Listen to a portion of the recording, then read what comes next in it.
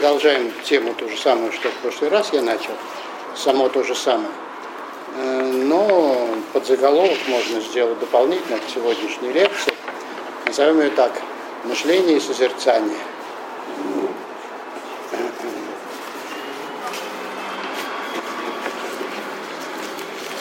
Но мы помним, что речь шла о самом тот же самом, то есть о тождестве, тожестве. Причем вот самое главное, чему я посвятил прошлое выступление, это тому, что это не что-то, что есть тождество, его нигде нет. Есть вещи, можно говорить о тождестве, и тождество в некотором смысле основание, но самого по себе тождества или тождества мы нигде не найдем. И так или иначе это продолжение вот нашего общего разговора о заботе о себе, об опыте себя, о становлении собой. То есть тут получается связаны, причем, на мой взгляд, естественным образом, органично, не мы их связываем, а сами они связаны, вещи, которые обычно как-то разделены. То есть, что такое опыт себя и становление собой? Это не становление, это что-то, вот действие, это праксис какой-то, или даже поэзис, автопоэзис, как иногда красиво выражаются. И в то же время это речь идет о тождестве, о логике, о чем-то таком, что железное. То есть логика, она потому и логика, что железная, и что против логики, против всего можно возразить, а против логики возразить нельзя, иначе это не логика. А тут, вот в этом опыте себя, получается, что опыт себя – это некоторый выход в пространство логического, то есть вот в это пространство непреложного. Что это за пространство и что это за выход? Вот давайте продолжим рассмотрение.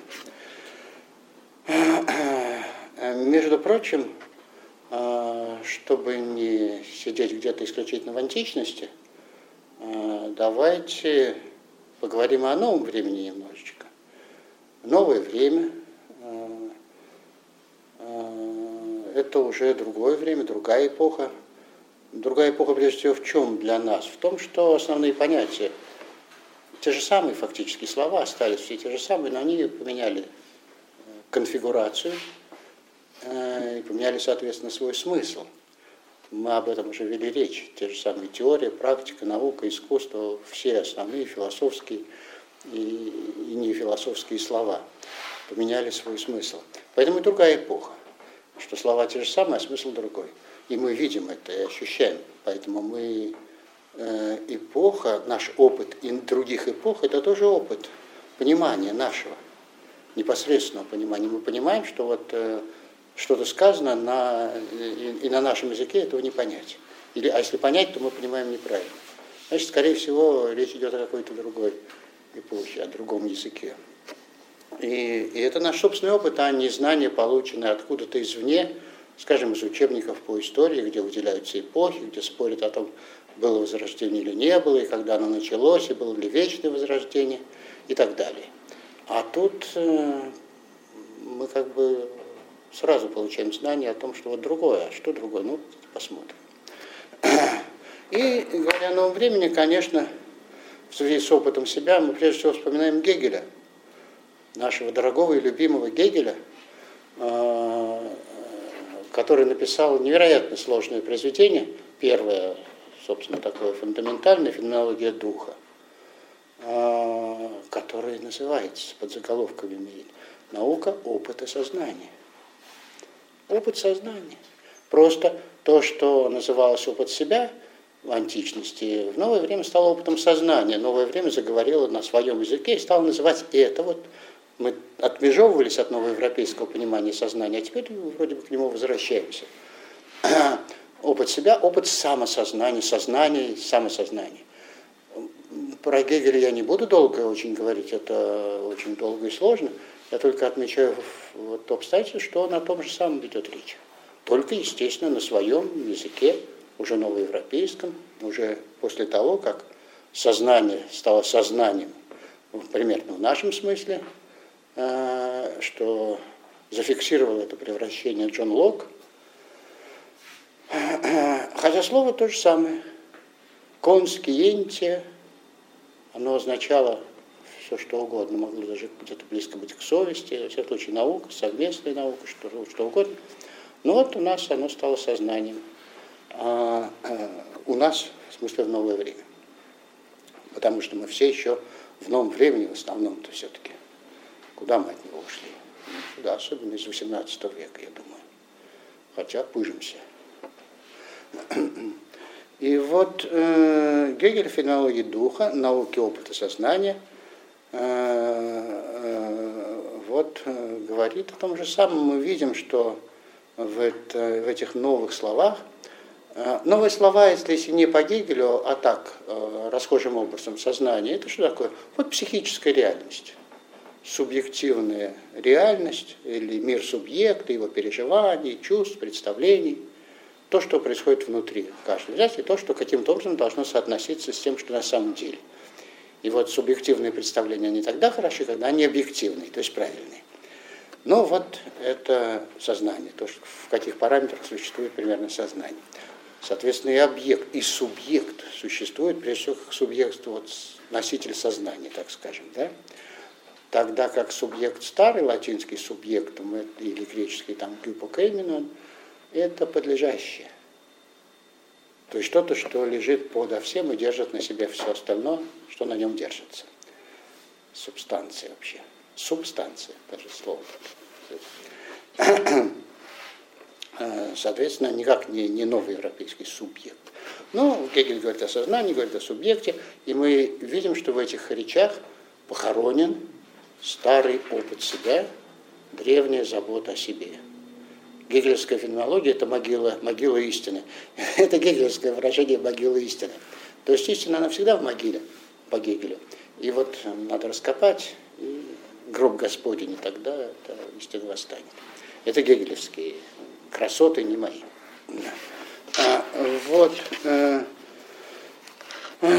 Так вот, давайте вернемся к этой тематике, а потом я вот чуть-чуть о Гегеле. Много не буду, потому что там сложно пишет. Но вот феноменология духа – это, пожалуй, самое сложное из философских произведений, трудно понимаемое очень. Гегель потом писал гораздо проще, яснее. Вот наука логики – это вообще красота. А феноменология духа – страшная вещь. Так вот, еще разочек, вот этот опыт себя, становление собой, с Алкивиадом связанный. То есть идея та, что ты проходишь через точку небытия, через смерть. Воображаемую, пускай воображаемую, только мысленную, потому что иначе как пройти через смерть? Через смерть вообще-то не пройдешь. Для этого не человеком надо быть. Вот смысл, что ты никакой нигде, и ты себя понял, что пустое место. Мало сказано. На самом деле Гегель говорит об отрицании, господин смерть. И ты никакой, и ты нигде, и ты, пройдя через эту точку, обретаешь себя в мире. Вот обращение-то с чем связано. И почему обращение? Это вещь вообще понятная и житейская. Представим себе маленького мальчика или маленькую девочку, который маленький мальчик, маленькая девочка, ребенок, который, конечно, не то что убежден, а просто естественно является центром мира. Не потому, что взрослые так вокруг него бегают исключительно, а правильно делают, что бегают, и чем больше бегают, тем лучше, но не суетятся при этом. А просто он естественно центр мира, потому что мир существует для него. Хоть он в него и выпал, и всякие там травмы уже чувствуются, но тем не менее, вот он в этом мире. И в чем заключается взросление? В том, что постепенно ребенок начинает понимать, что мир не только не то, что не для него, а не только для него. Что вот как-то это все сложно получается. И ребенок долго, трудно, для этого всякие механизмы существуют, известны. вживается просто в этот взрослый мир. А мир он такой, какой он есть. Вот такой, так или иначе он сделал, взрослые в нем вот, живут, и как-то его меняют своими действиями. И, тем не менее, все это подогнано. И вот ребенок вживается в этот взрослый мир, постепенно начиная понимать, что вот мир не только для него, что он такой, какой он есть, с ним приходится иметь дело, и он этому научается, иметь дело с миром. Довольно быстро, кто скорее, кто медленнее, кто болезненнее, кто нет, но научается иметь дело с миром. Но он еще не взрослый, вот в этом смысле опыта себя. Но как раз, а почему и речь идет об обращении. Уже нужно как бы жить в мире. Уже нужно мир этот иметь. Но иметь как некую естественную среду обитания, в которую ты вжился.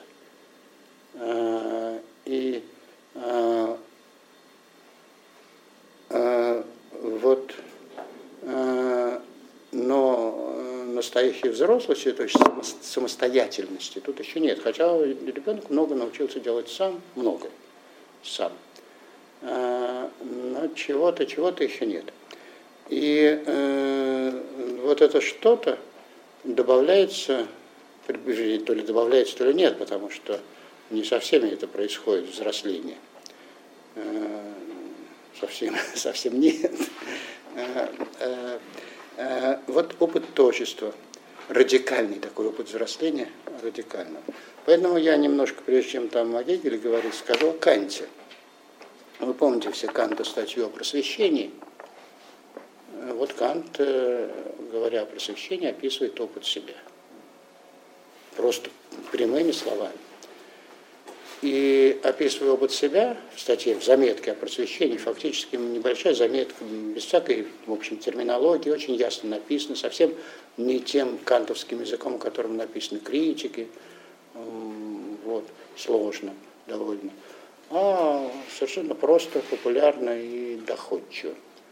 И в заметке о просвещении, о том, что такое просвещение, вы знаете, что был конкурс, который объявил Берлинский еженедельник, и что разные люди отвечали на вопрос, что такое просвещение, в том числе Моисей Мендельсон. И Кант прислал свой ответ в виде этой заметки, в которой первый, прям все очень определено, все очень логично, и первая прям строка. Я напомню, это такой текст классический, что его, в общем, все помнят наизусть, но все равно на всякий случай напомню. Там начинается, что просвещение – это выход. И вот тут человек и человечество меняется. У него человек и человечество одновременно это идет у него, хотя не смешивается. Выход человека из состояния несовершеннолетия, в котором он находится по собственной вине. То есть прямо речь идет вот об этой самой заботе о себе, старой, вполне традиционной, о которой Кант хорошо знал, о которой Гегель хорошо знал. А мы начали философию изучать в России, я имею в виду с Канта и Гегеля, и про заботу о себе забыли. И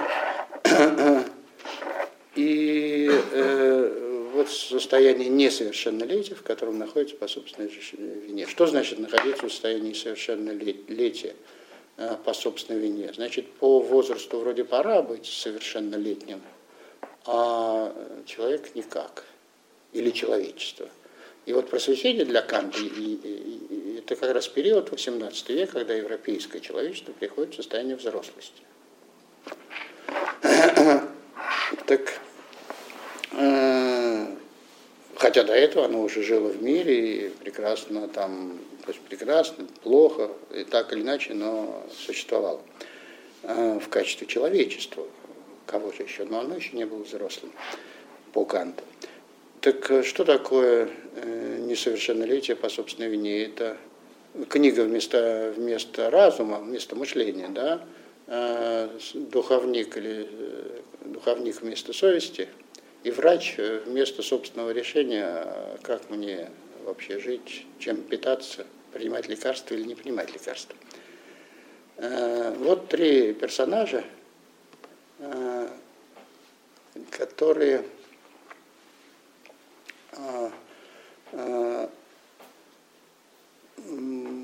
как бы представляют всю философскую работу Канта в этих персонажах и в этой краткой заметке. Там проект всей философской работы Канта, которая именно в таком плане была осуществлена. Получается, что Кант, три критики, это вот об этом, о том, как человек становится взрослым и приходит в себя. Так разве это плохо, книга? Что Кант вообще противник книг? Да нет, просто она не должна вместо разума быть. Нельзя опору находить в чужих мыслях. То есть для того, чтобы найти опору в чужих мыслях, очень даже можно, но для этого чужие мысли должны быть своими. То есть они должны быть поняты, и сам я должен их продумать как следует, чтобы они стали моими. Поэтому просто книга не заменит. Какая книга вообще имеется в виду? Ну, энциклопедия. Потому что такое просвещение? Конечно, это в первую очередь энциклопедия Дидро и де Ламбера. Энциклопедия. А что такое энциклопедия? Ну, это великое, во-первых, прежде всего, предприятие. Это не только книга, это организация, издание этой энциклопедии, благодаря чему хорошая эта организация, она и стала энциклопедией, и вышла в свет, несмотря на жуткое противодействие, которое оказывалось всем этим начинаниям Дидро и де Ламбера. Тем не менее, вышла энциклопедия. Что такое энциклопедия? Ну, энциклопедия «Энкиклюс пайдея», круг образования. Пайдея, вот это слово, образование, или которое в латинском языке стало культурой. Греческое пайдея в латинском языке стало, не слово стало, а просто был передан смысл, который у греков понимался под образованием, воспитанием и всем прочим, который осуществлялось здесь не вот, был передан словом культура, сельскохозяйственным термином, который выращивание, культивирование, выращивание всяких полезных вещей. Бывают культурные растения, бывают некультурные растения. И вот это полный круг, образовательный круг дисциплин, мы говорим, на самом деле это образовательный круг, вот, который. И как он мыслится в энциклопедии? Ну, скажем, были ведь такие круги, хотя слова самого не было раньше. Ну да, круг дисциплин, круг наук, семипутие, это целый круг образования. Все это попытки осмыслить в целом образование. Что это такое и как оно мыслится в целом. Тем не менее, если мы возьмем традиционный весь этот круг знаний или полное знание, это будет, ну, например, средневековое тривиум и квадривиум средневековые, семипутие. Или, скажем, это уже вот на пороге Возрождения, высокое средневековье, 12-13 века, это сумма теологии. Сумма или свод. Вот он свод всех знаний, сумма теологии. На каком принципе строится сумма теологии? На незыблемых основаниях, которые видятся в Откровении. И Откровение говорит о том, что Бог создал мир, и все отсюда начинает танцевать. Все отсюда идет. То есть вот на этом фундаменте строится все знание, которое обязательно должно быть построено на этом фундаменте, иначе оно не знание. И там точно разграничивается, вот где мы имеем дело с откровением, с писанием, а где, собственно, метафизика, ограничиваются права одной, соответственно, вот в главу угла ставится божественное откровение. Но все наше знание так или иначе вот строится так, и оно строится, ну, совершенно совпадает все это аналогично, вернее, строится, как строится, например, собор. И лучше всего, как строится собор готический, потому что он растет вверх. Там всякие возводятся подпорки, но тем не менее это грандиозное величественное здание, из которого ничего нельзя. Вот это круг знаний. И это знание априори, оно священное. Оно доступно большинству населения в таком несколько превращенном виде. Ну, в виде того же собора, который показывает, как мир устроен, где в этом комплексе искусств, как мы говорим, и архитектуры, и музыки, и живописи, и всего чего угодно, и запахов, и, не знаю, музыки, и всего-всего, там есть некоторый священный центр, обязательно, как и у всего мироздания. И вот на этом священном центре, там близко расположен тоже священный предмет книга, которая одна книга, поэтому она большая, с большой буквы, это книга жизни, но Писание священное. И это не такая книга, содержание которой удостоверяется внешними какими-то сверками.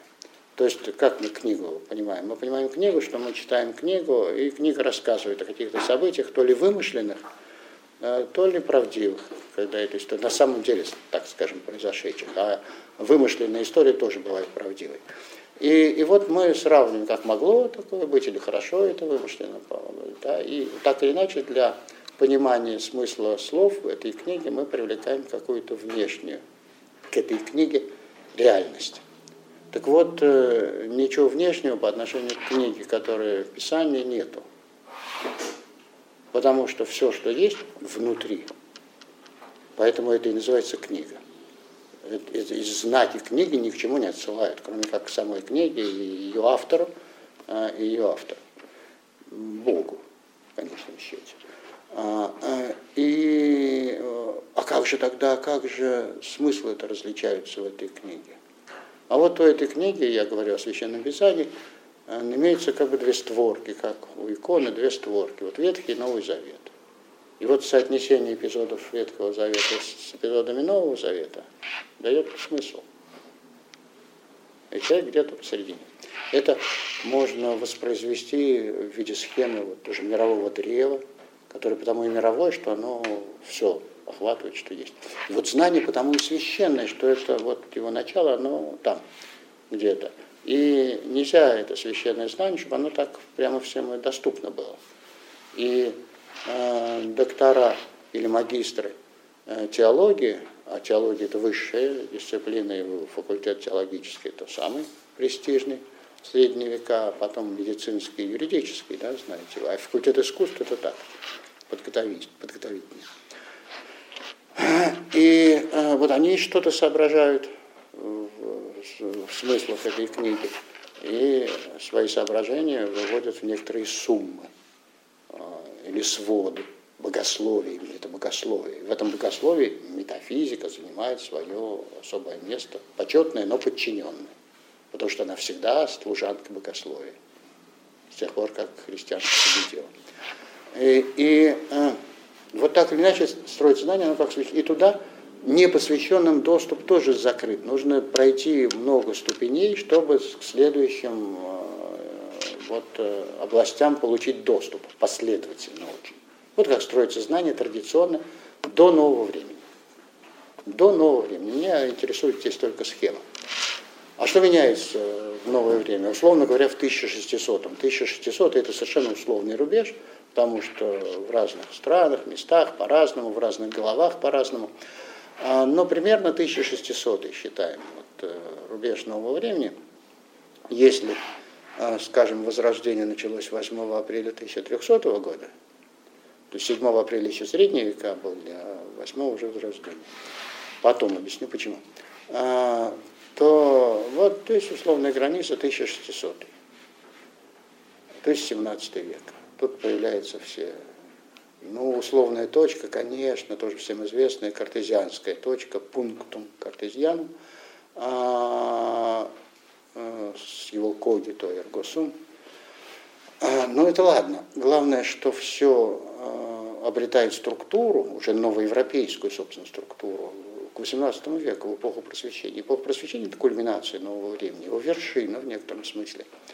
Вершина даже не в некотором, а в прямом смысле, потому что потом начинается спуск с этой вершины.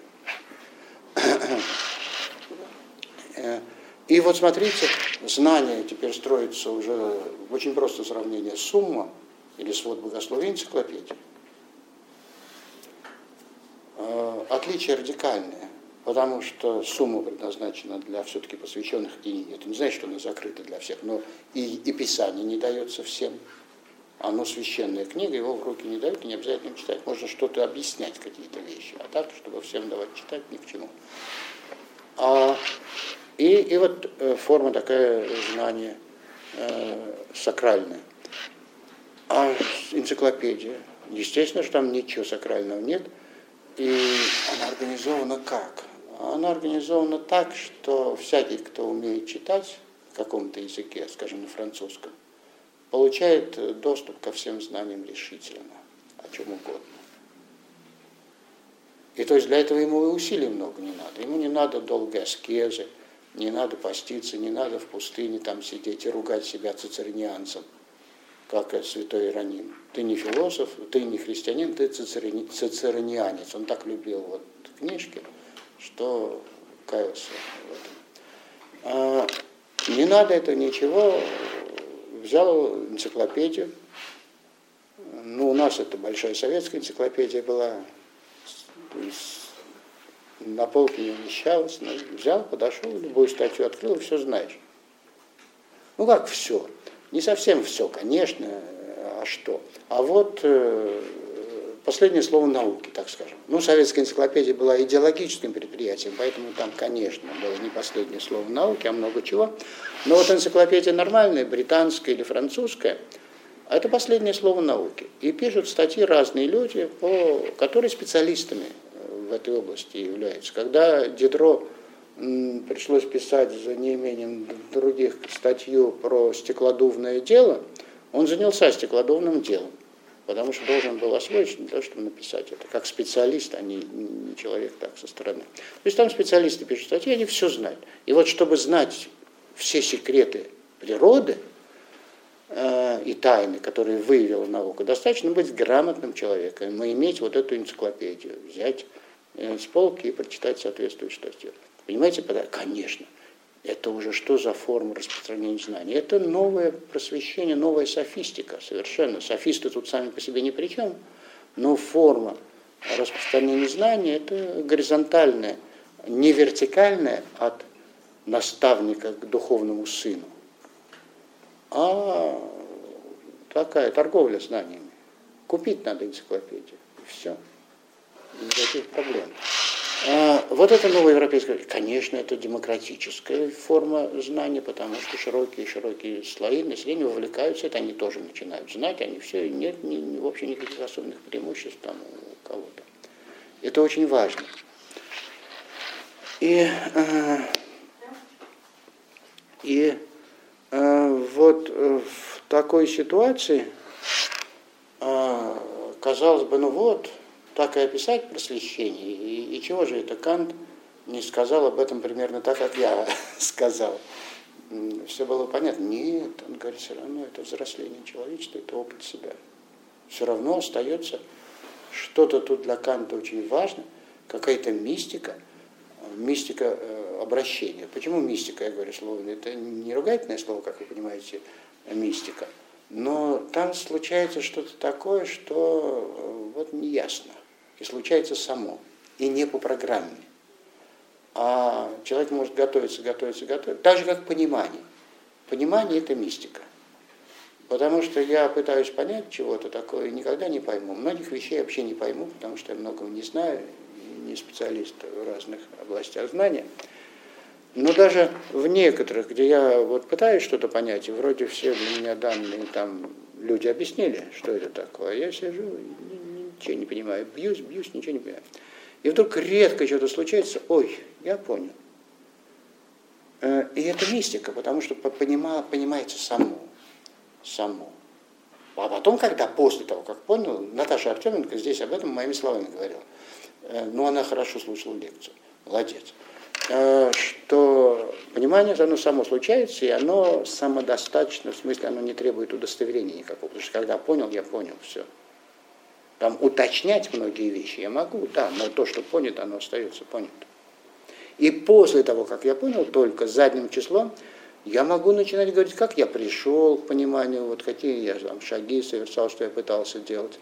И то, что я понял, я тоже могу объяснить своими словами. Мне для этого не надо ничего учить, никаким учебникам. Если я понял, значит, я могу объяснить. То есть понимание самодостаточное, оно при понимании критерий понимания. Других критериев нет.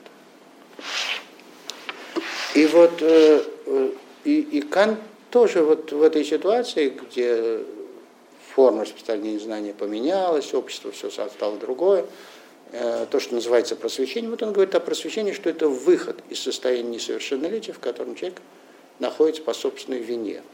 И мы привыкли считать, что просвещение это, да, раньше были религиозные суеверия, а потом вместо религиозных суеверий стала наука.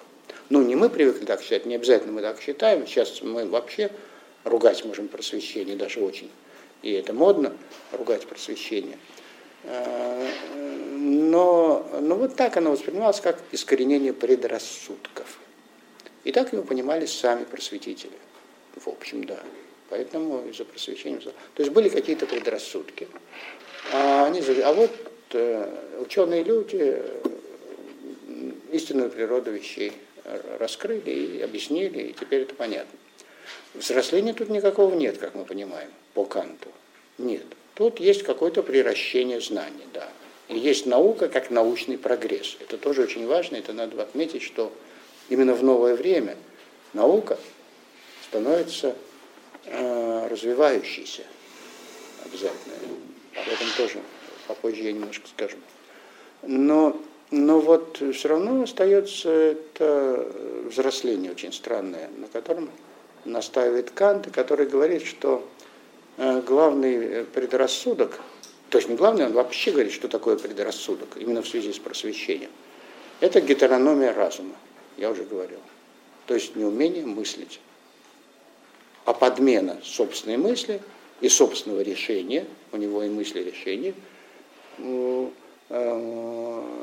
вместе идут, вот чем-то и кем-то, не самостоятельность. Значит, все равно при всех эпохальных сдвигах ядром как бы культуры, ну в обычном смысле слова культура, остается вот эта операция или событие, странные события, опыта себя или забота о себе. Только теперь это уже забота о себе просветительская, другая, о которой пишет Кант. Но тем не менее пишет об этом. Значит, вместо совесть тебе ничего не заменит, никакой духовник, который тебе говорит, вот это плохо, это хорошо, делай так, а ты делай не так. Ты его слушаешься и делаешь так, и ты прав. Ну да, понятно, если духовник хороший человек и советует правильные вещи, надо, но все равно надо самому. Он совести не заменит. Книга, замечательная книга, Кант не противник ни духовников, кстати, ни книг, тем более. Сам книги писал. И тем более не противник энциклопедии. Нет, книга очень важная вещь. Книга, все, но она не должна тебе заменить разум. Да. И врач тебе не заменит собственное решение относительно того, как тебе жить, чем питаться, быть ли вегетарианцем или не быть вегетарианцем, поститься, я не знаю, что принимать лекарства. Как там у нас допинг, это последний, сердечникам, который давали. Неважно.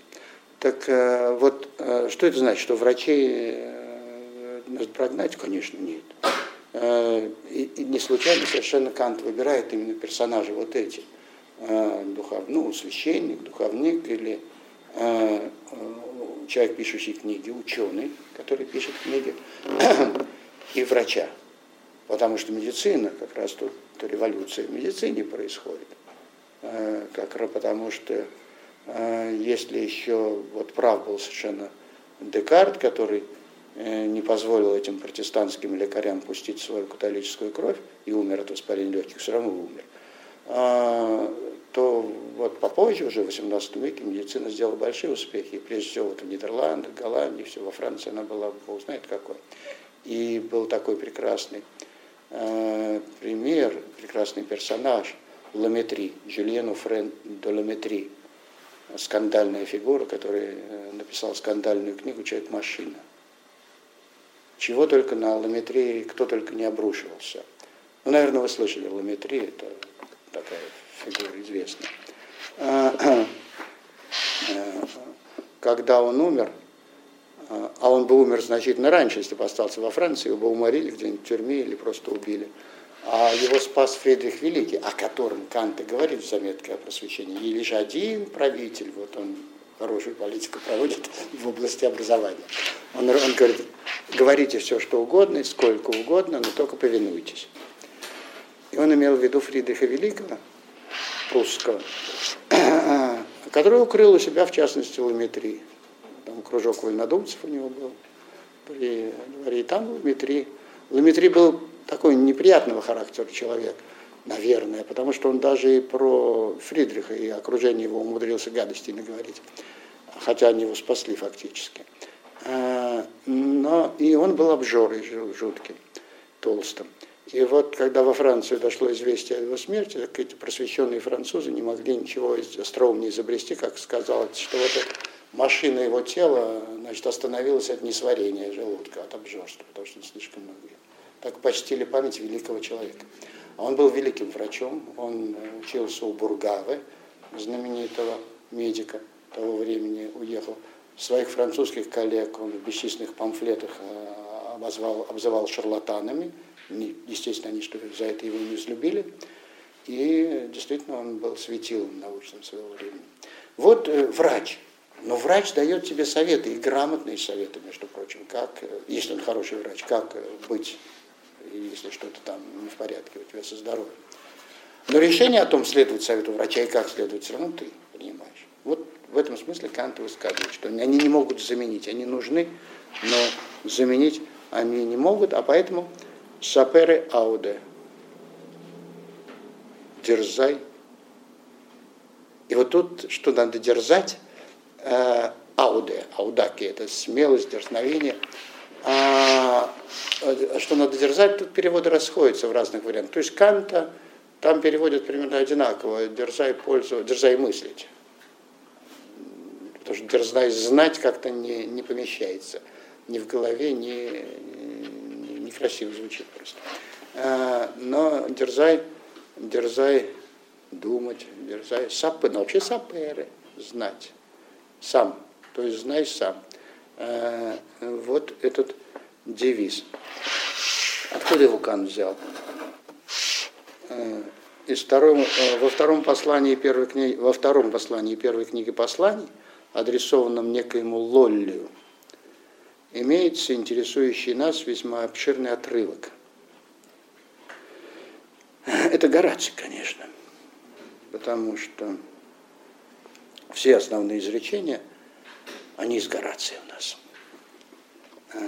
Вот два великих человека, Гораций и Вергилий, которые нас всему научили.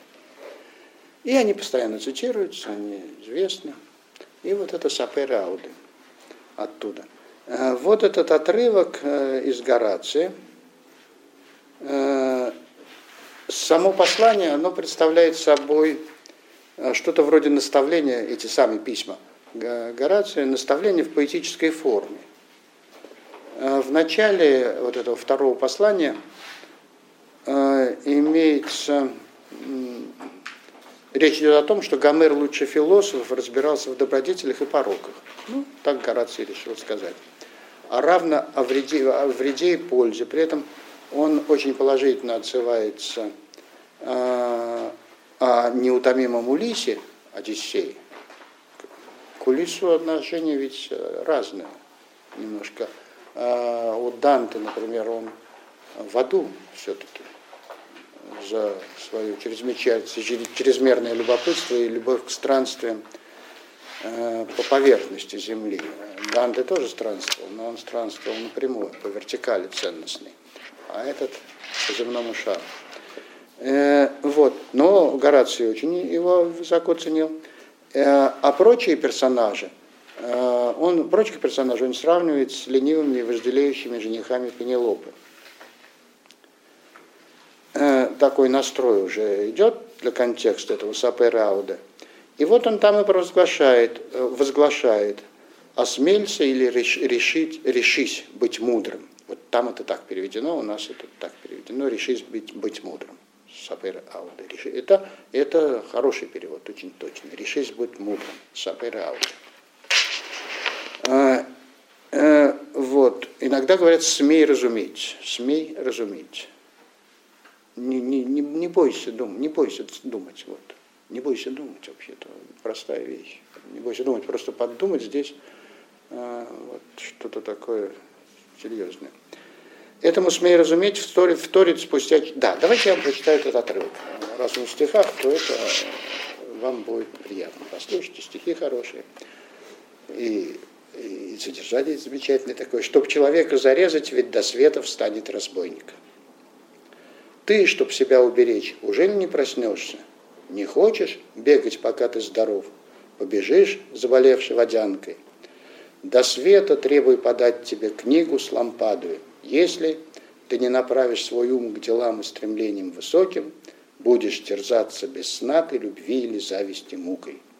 Все, что тревожит твой глаз, устранить ты торопишься. Если ж что-нибудь душу грызет, ты отложишь лечение на год. Тот уж полдела свершил, кто начал. Осмелься быть мудрым. Вот оно. И начинай. Ведь кто жизнь упорядочить медлит, он точно тот крестьянин, что ждет, чтоб река протекла, а она-то катит и будет катить волну до скончания века.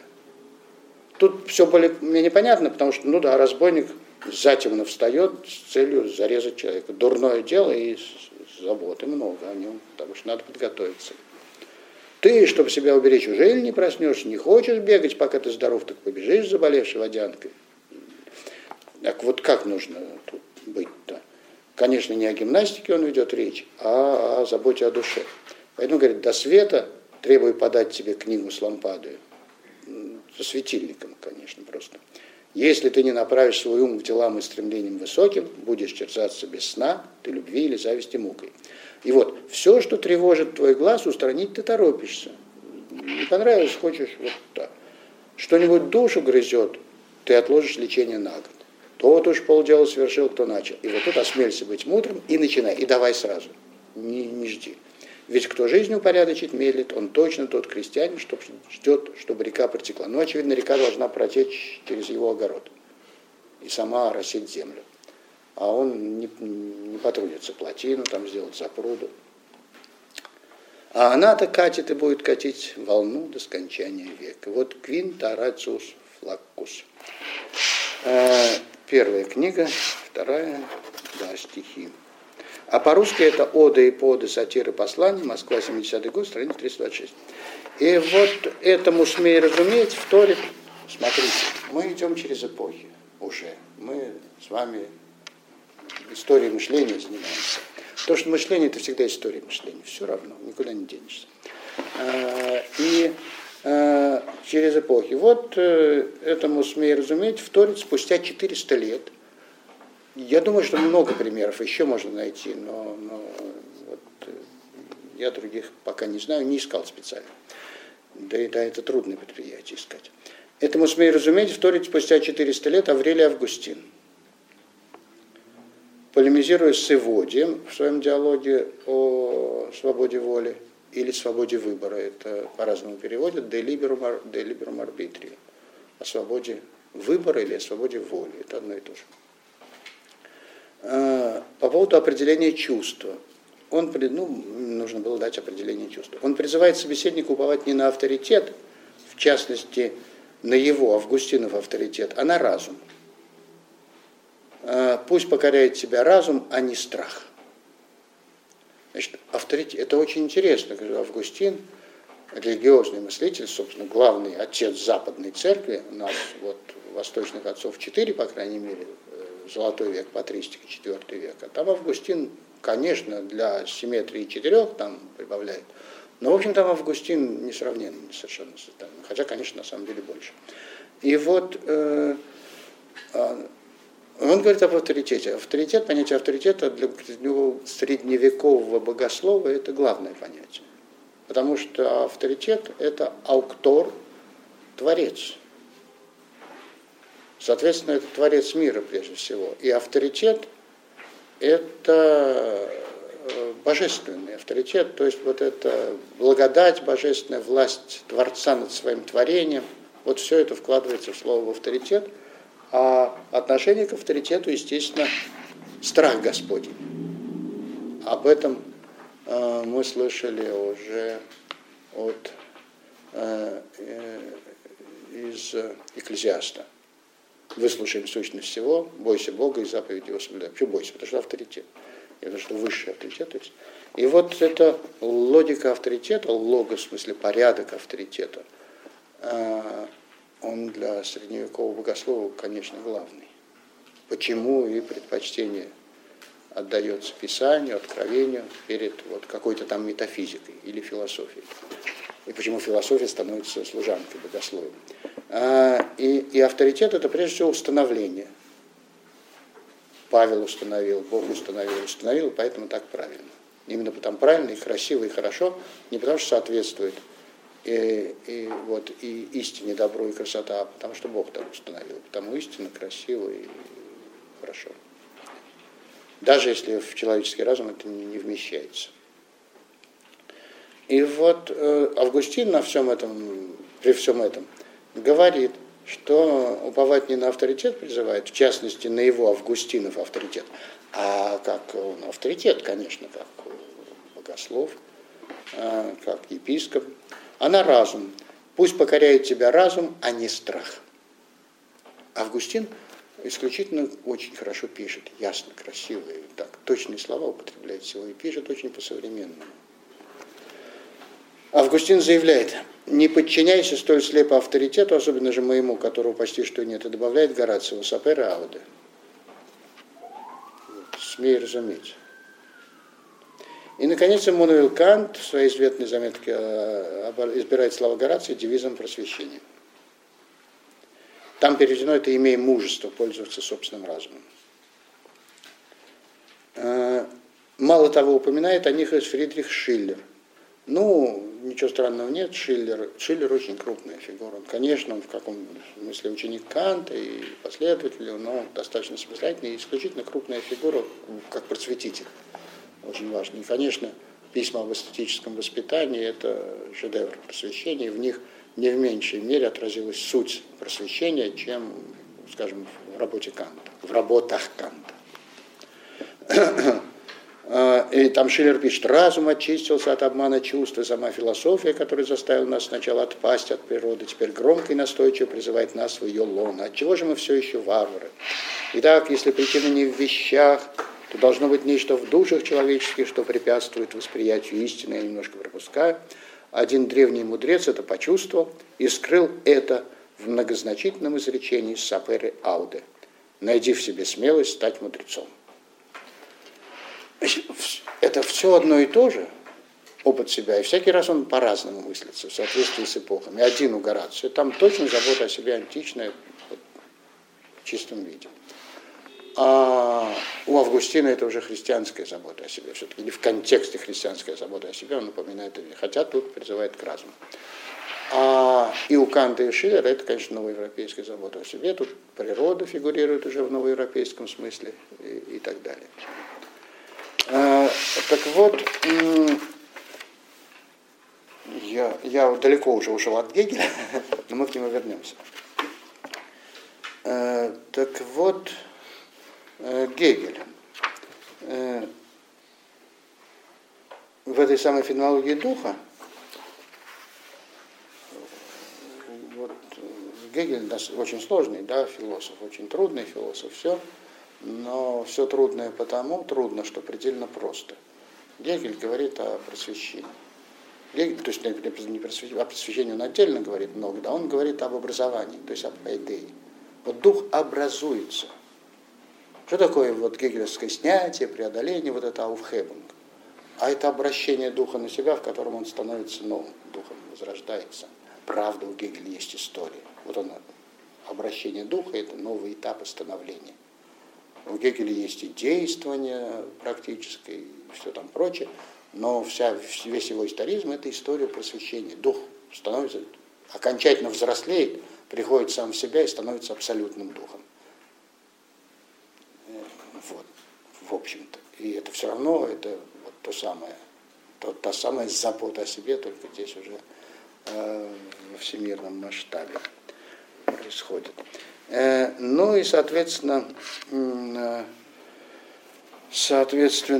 Гегель там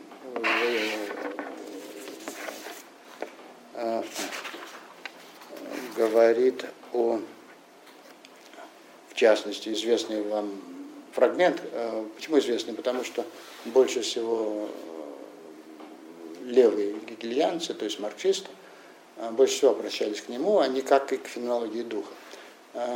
Потому что там есть такой замечательный раздел самостоятельность и несамостоятельность, самосознание, господство и рабство. Господство и рабство.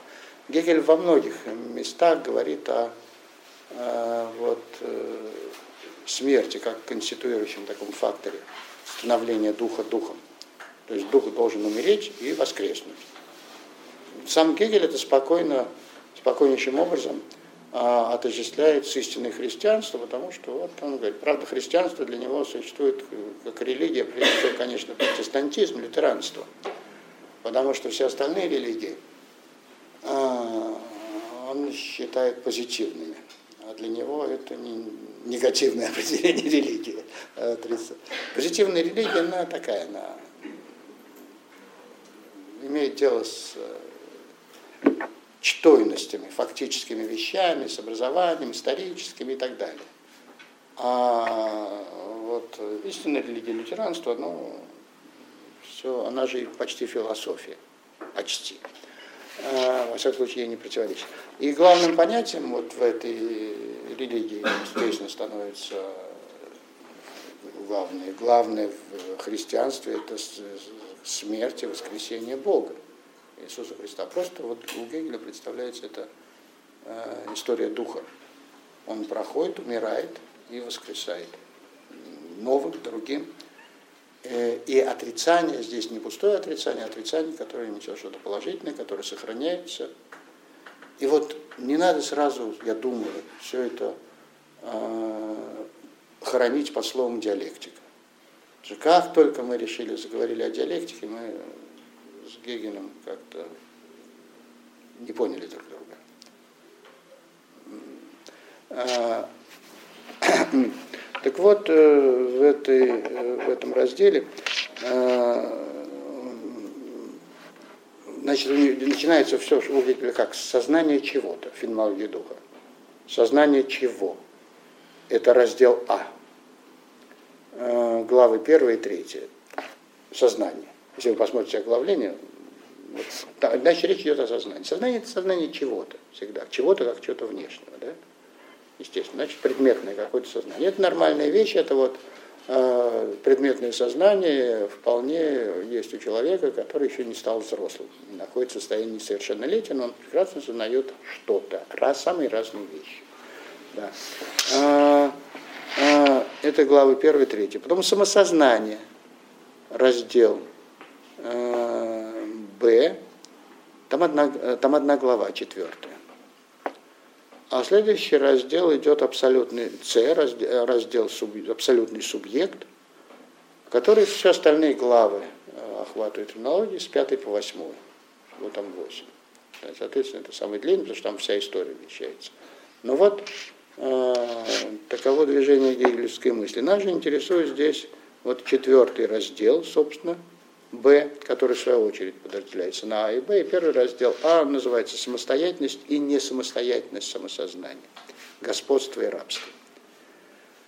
Конечно, у Гегеля своя концепция, свой язык, но коль скоро он ведет речь о самостоятельности, того, что он называет самосознанием, поскольку говорит на новоевропейском языке, то это, конечно, речь вот о становлении собой, собственно. Потому что пока есть сознание чего-то, меня, как самостоятельной какой-то сущности еще нет. Потому что я осознаю, что я растворен в этом сознании чего-то, в предметном сознании. Да? А когда я начинаю осознавать себя, я захватываю сам себя, и тут я начинаю отдавать себе отчет в том, что я есть как-то некоторым образом отлично от всего того, что я сознаю. в качестве предмета, но и абсолютный дух, который знает себя уже всем. Он пришел в себя совсем. И так вот, это длинная история о том, как самостоятельность сознания и не самостоятельность формируется, и это у него представлено как, это называется раздел во всяких толкованиях, диалектика, хорошее слово, раба и господина. Раба и господина. В некотором смысле раб и господин – это внутри каждого из нас. Но у Гегеля, конечно, там не так, потому что там речь идет о самостоятельных индивидах, которые как бы меняются ролями все время. Ну, я много читать не буду, потому что мне важно только одно. Здесь подчеркнуть, что у Гегеля идет речь о прохождении через смерть обязательно. Вот это смерть как позитивный фактор становления. Смерть, ну, естественно, она не может быть физической смертью, потому что каким-то образом я должен умереть, но остаться живым. Потому что у господина, тупик господина как раз в том и заключается, что он пошел на смерть ради свободы, но на все пошел, значит, и стал господином, да? Но он получил не настоящую свободу. Он стал пользоваться вот предметами, которые производит раб. И самого труда, самостановления дальнейшего он избежал. А раб стал господином, когда прошел тоже через смерть. В истории уже человечества это окончательная смерть был террор французской революции у Гегеля в феноменологии. Когда смерть стала обыденным телом, когда головы, что срубить голову, что качан капусты было все равно. Вот по Гегелю надо было через это пройти, чтобы освободиться и стать свободным гражданином Наполеоновской империи. Вот. Но про этот спор противоположных самосознаний, в частности, вот он пишет. Я постараюсь избежать сложностей, потому что очень много тут на слух вообще не воспринимается, и объяснять слишком много. Самосознание есть прежде всего простое для себя бытие, равное себе самому, благодаря исключению из себя всего другого. Его сущность и абсолютный предмет для него есть «я». И в этой непосредственности или в этом бытии своего для себя бытия оно есть единичное. О чем речь? Алкивиада, берем для примера. Вот он осознает себя отдельно, говорим на новоевропейском языке, не на платоновском. Осознает себя отдельным самосознанием. Да, конечно, он знает, что он сознается, и что он другой, не такой, как остальные. Он противопоставлен другим, как сознающего так. Он должен управлять другим. То, что есть для него другое, есть в качестве предмета несущественного, отличающегося характером негативным. Но другое есть также некоторое самосознание. Значит, вот другой, которым должен управлять этот алкивиад, они тоже самосознание. Выступает индивид против индивида, говорит Гегель. Непосредственно выступая таким образом, они существуют друг для друга в модусе обыкновенных предметов. Они суть самостоятельные, здесь самостоятельные, не совсем самостоятельные, а как бы отдельно существующие, в этом смысле самостоятельные, формы сознания, погруженные в бытие жизни. Ибо сущий предмет определился здесь как жизнь, как жизнь. Ну и так далее, сознание еще, т-т-т-т.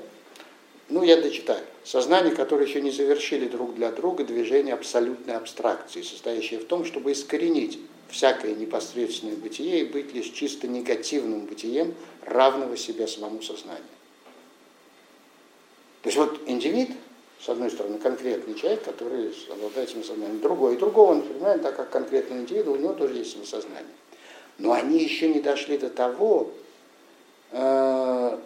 чтобы завершить друг для друга движение абсолютной абстракции, состоящее в том, чтобы искоренить всякое непосредственное бытие и быть лишь чисто негативным бытием равного себе самому сознанию.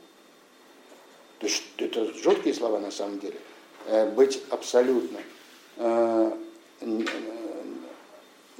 искоренить всякое непосредственное, быть чисто негативным бытием равного себе самому самосознанию. То есть сознание тогда равно себе, когда оно ничто из сущего, когда оно себя преодолевает. Поэтому Гегель говорит, дух, вот чисто дух, есть чистое опосредование. Сам себя опосредует. Все, вот это абстракция полнейшая. Вот он, для того, чтобы опосредование было, надо, чтобы какие-то были. Но тем не менее, вот эти два полюса. Самосознание, которое вот отдельное самосознание, и самосознание в себе, которое есть чистое опосредование, чистое снятие себя. То есть вот прохождение. Отсюда, собственно, и начинается вся вот эта диалектика, потому что они должны вступить в борьбу и так далее. И дальше начинается история. Но вот это у Гегеля совершенно точно. Но проявление себя как чистой абстракции самосознания состоит в том, чтобы показать себя чистой негацией своего предметного модуса. Философский язык, да, но именно я отрицаю всякое мое что. Радикально. Если говорить на традиционном языке, у меня нет сущности. Если понимать сущность как какое-то что. Или моя сущность в том, чтобы не быть сущностью, чем-то.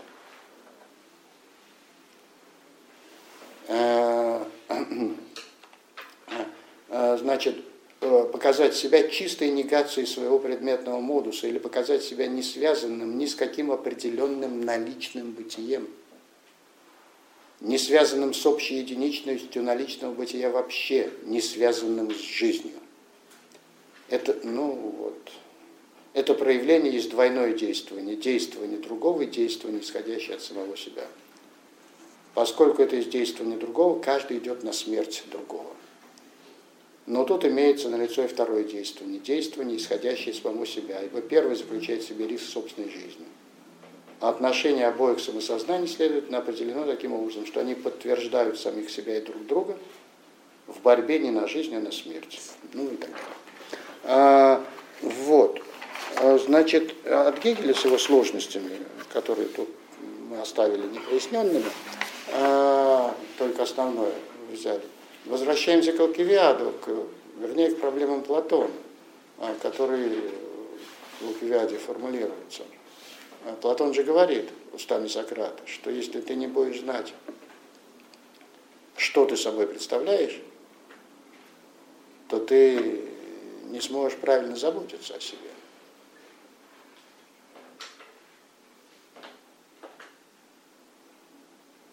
Вот почему он так говорит. Это важно понять. В то же время вот он понимает, что если мы говорим о каком-то что, которое мы выделили как что, как сущность, то это всегда будет не то, что это будет то, что я имею, а не вот это будет забота о том, что я имею, а не забота о себе. Значит, опять у Платона есть вот это сознание о том, что вот самое само, оно уходит от определения. И если определить его как душу, ну да, можно сказать, что это душа, и что заботиться надо о душе в первую очередь, да. Но все равно, назвав душу вот предметом заботы, мы назвали предмет заботы, некую чтойность. То есть назвали каждое отдельное, а не само то же самое. Заботиться нужно о самом то же самом, говорит Платон, и тут он на вершине вообще. Выше него никто никуда не поднялся, только подходили к нему. Потому что заботиться о самом том же самом, но не о каждом отдельном. А каждый отдельный в данном случае это либо тело, либо душа, либо их единство. В какие мы сложности залезли. Тем не менее, вот это не так уж страшно непонятно. Вот еще разочек. Если я что, духовная или иная сущность, то вся проблематика выветривается, забота о себе. Она становится тривиальной. Вот это что нашли, об этом что надо заботиться. Вот он предмет заботы. А предмет заботы вот о себе, он не формулируется как предмет заботы, и отсюда все трудности и сложности. И мистика, в конце концов, вот этого обращения, которое возникает снова и снова как необходимость, как императив для человека. Стань тем, что ты есть. Что ты есть, это сущность. Сущность – это форма существенная. Вот у чашки мы говорили, форма такая, чашечность. А человечность – что за форма? Безусловно, форма, потому что неопределимая никак. Ни в какое что, ни в какую определенность загнать нельзя вот этого самого себя, о котором нужно заботиться. То есть получается, что сущность человека такова, что у него нет сущности, как стабильного что. Его форма, если о такой вы говорите в кавычках, форма человека, это скорее формтриб, как Шиллер говорил, то есть побуждение к форме. Шиллер так и говорил, побуждение к форме.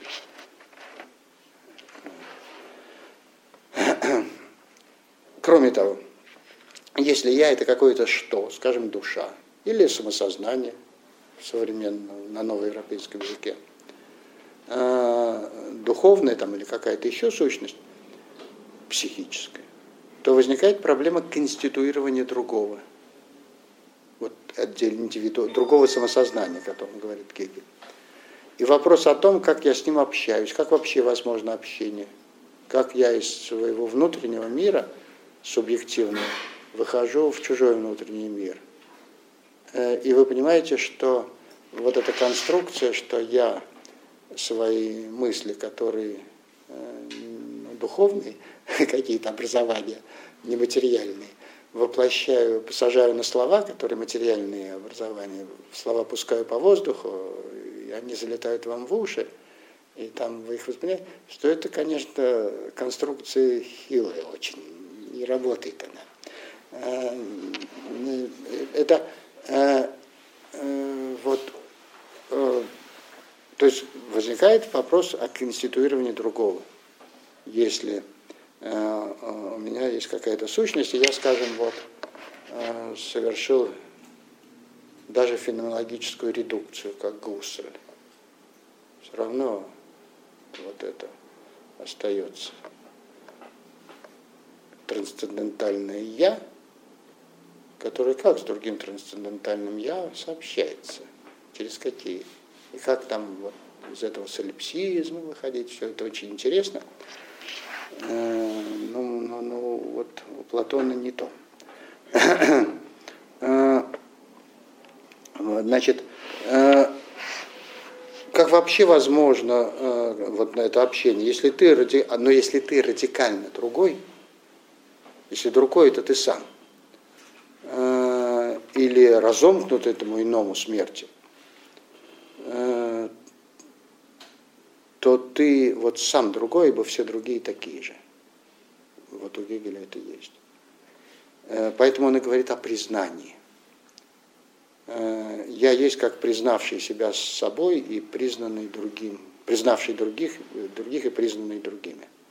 А иначе меня просто нет. Вот. Как-то так. Это рассуждение о сущности нас должно подвести к некоторым таким заключениям более обширного характера. Почему же все-таки Платон оставляет в тексте своего Алкивиада вот этот вопрос «а что?». Если я не знаю, что вот я такое, я тут условно говорю вместо себя. Без личного местоимения тут не обойтись просто.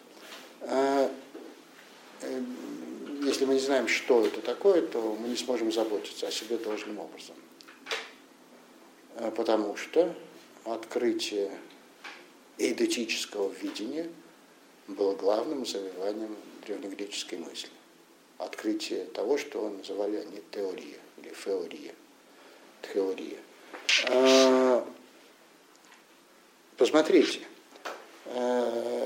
если мы остаемся в рамках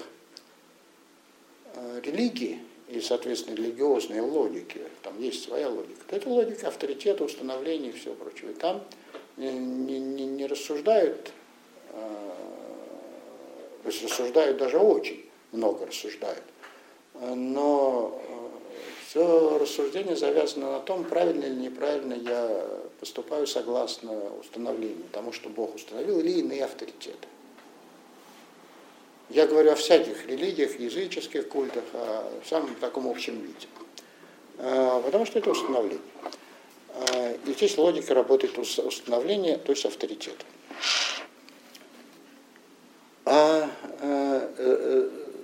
Значит, если речь говорит тут о передаче какой-то знания, вообще о знании, то это традиционалистская, священническая форма существования и передачи знаний и всего прочего.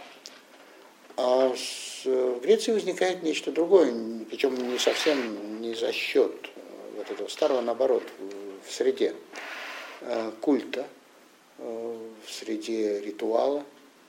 Просто у ритуала появляются зрители. Зрители, которые не замешаны во всем этом и могут быть зрителями, они остаются. Вот возникает театр. Об этом я уже говорил, и в этом я следую Анатолию Валерьяновичу Ахутину, который писал «Зрелище сознания», древнегреческая трагедия как зрелище сознания. В разных вариантах существуют эти слова. Эта статья, она хорошая. То есть сложилась ситуация совершенно парадоксальная, когда вот это священное, то, на что нельзя смотреть непосвященно, вынесено на сцену. И на него стало можно смотреть и стало быть зрителем при этом. Конечно, зрители тоже, как бы посвященные. Это греки, которые знают все эти мифы, они все в них участвуют, они сопереживают все, они понимают, о чем важном идет речь, но они все равно зрители.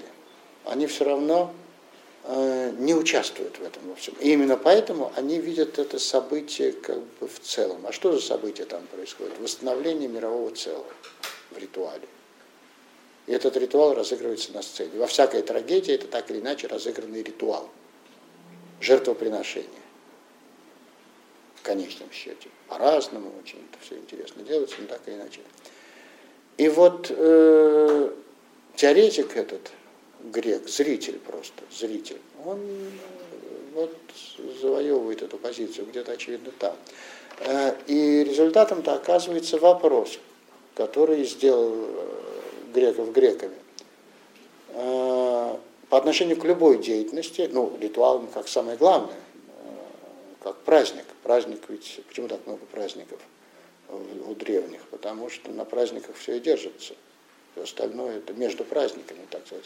А восстановление мира и всего целостности бытия происходит в праздник, когда именно совершается это ритуальное жертвоприношение. И вот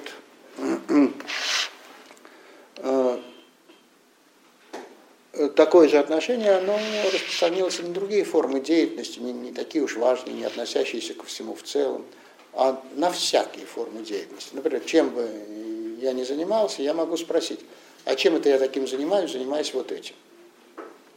Вот это и есть теория, в самом простом выражении. Потому что я тут становлюсь зрителем самого себя, как я занимаюсь вот чем-то.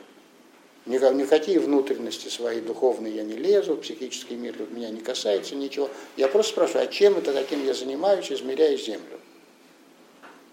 Египтяне измеряли землю лучше греков, но греки задались этим вопросом, и у них возникла геометрия, Евклида. С чем? С абсолютно неопровержимыми всякими штуками, потому что речь идет о сущностях. В данном случае сущности, которые априорно сущности, и определение которых соответствует их сущностям геометрических, там не может быть сомнений никаких. Вот это было сущностное видение, поэтому Платону и понадобились геометры, которые умеют видеть сущности, то есть формы, вечные, неизменные формы вещей, всяких вещей. В данном случае вот форма или алгоритм вот этих измерений.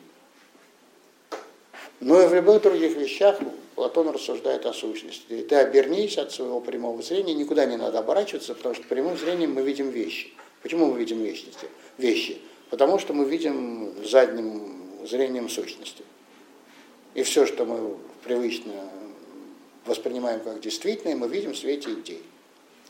Почему мы видим чашку? Потому что есть чашки в нашем коде. или языке, культуры. Вот это, и, конечно, это не могло не вдохновить. Именно поэтому теоретические, то есть созерцательные дисциплины, где сразу непосредственно усматриваются сущности и не требуется никакого удостоверения, что сущности именно таковы. Либо они не усматриваются, либо они усматриваются. Если усматриваются, то значит все, дальше уже нечего удостоверять. Стало настоящей наукой.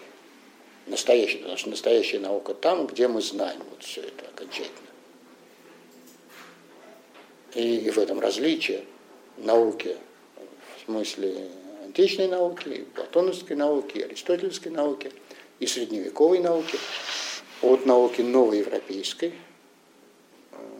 которая другая, которая является прогрессирующим познанием, о ней позже, можно сказать.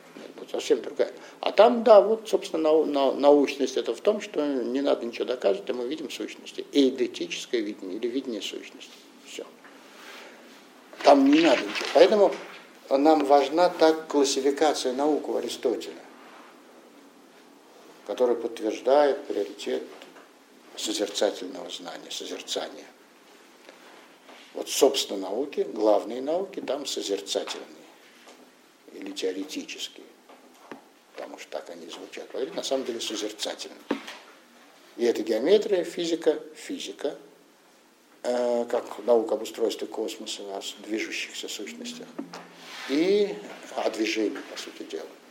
И первая философия, протофилософия, которая стала метафизикой потом. А вот эти три науки созерцательные. И это главные науки. И тут все тщательно очень высматривается, тщательно описывается. Очень. И Аристотель излагает эти науки. А рядом с этими науками существуют другие науки. И там какое преимущество этих наук созерцательных? В том, что там все как по природе есть, так оно и дано. Хотя, как говорит Аристотель, то, что по природе первое, для нас последнее. То есть мы по природе сначала сталкиваемся в опыте с какими-то предметами, чувствами, восприятиями, да, и последнее до ума перводвижителя мы доходим в последнюю очередь, а он-то первый по природе. Это вот, значит, науки созерцательные. Там от нас ничего не зависит. И когда от человека ничего не зависит, это самое главное. Там он и получает истину. Потому что не примешивает себя, свои мнения никуда, в сущности видит. А есть другие науки, они тоже науки, потому что это тоже знание и тоже об очень важных вещах, о разных самых вещах, которые обеспечивают человеку жизнь, которые обеспечивают там победу или организацию полиса, жизни, все очень важные науки, или обеспечивают какими-то вещами, ремесла, или, например, науки о таком важном, близко к сакральному действию, как трагедия, постановка трагедии, написание трагедии, театр, вот, и все прочее, о поэзии, науке, обо всем. Но эти науки, они отличаются от созерцательных чем? Это не Камахова этика, 6-я книга у Аристотеля, где он дает точную классификацию наук. Они отличаются тем, что они так или иначе выявляют необходимость. Всякая наука выявляет некую необходимость. Вот в созерцательных науках это необходимость последняя. Необходимость, что вот эта форма, она такова и все, которую мы увидели. А какая же необходимость выявляется в других науках, которые Аристотель называет практическими, то есть о действии, и поэтическими, то есть о творении или производстве чего-то, каких-то вещей. Потому что поэйн – это производитель. Там еще есть и поэзия, как производство стихов. И вот чем же отличаются? Вот в этих науках практических и поэтических, они так называются у Аристотеля, необходимым является решение. Как поступить, что выбрать. Мы должны там решать. Там ситуация такова, что мы не знаем всех причин, мы не видим всех сущностей. И мы должны решать сейчас по ходу дела, не зная вот всего. Для этого там нужен очень опыт, важное значение приобретает, нюх просто, какое-то чутье, навык, просто талант, дар. Аристотель очень много этому посвящает внимание, но там мы должны выбирать, там мы должны совершать, вот, принимать решения, то есть совершать выбор, решение. И это всяко поступок. Поступок, решение, выбор. Вот 3 вещи, которые необходимы в практических и поэтических занятиях, но которые одновременно делают, их ставят в глазах античного мыслителя, делают не столь научными, как теоретические дисциплины. Вот поэтому Платон оставляет это «что» как некое требование, и это сказывается на всей дальнейшей истории философии радикальнейшим образом. Вот это «что» остается как некий императив, который обязательно надо узнать, потому что быть – это обязательно быть чем-то. То есть вот иметь сущность, которая выражается в «что». Без так не быть нельзя, иначе как чем-то. Быть нельзя иначе как чем-то. Вот.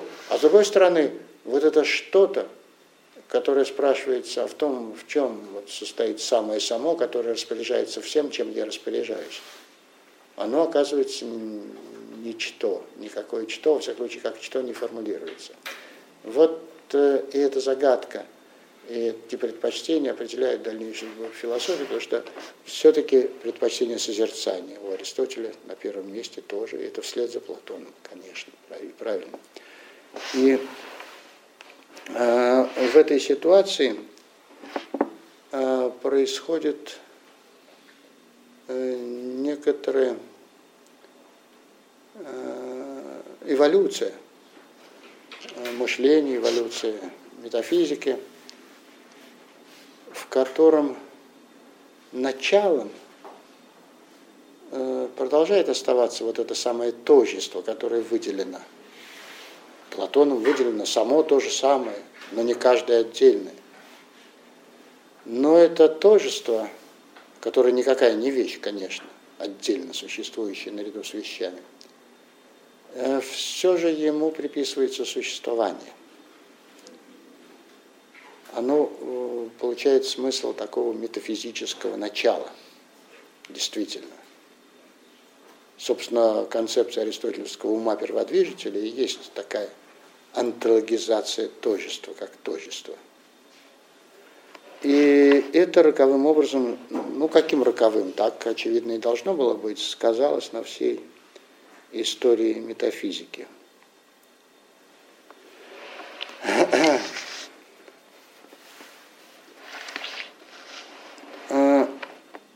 Ну, пока мы закончим вот на чем. Что опыт тожества, как самого того же самого, постигается на себе, в чем и состоит искусство обращения. Этот опыт вводит в пространство логического, будучи опытом того, что мир и вещи в нем такие, какие есть. Самого же того же самого при этом нигде нет, оно не каждое отдельное. Но оно вот в классической метафизике, оно оказывается запредельным всему сущему его началом. В метафизике не классической, которая, на мой взгляд, потому и не классическая, что она возвращается к Платонову, вот этому, не каждому отдельному, а тому самому, тому же самому.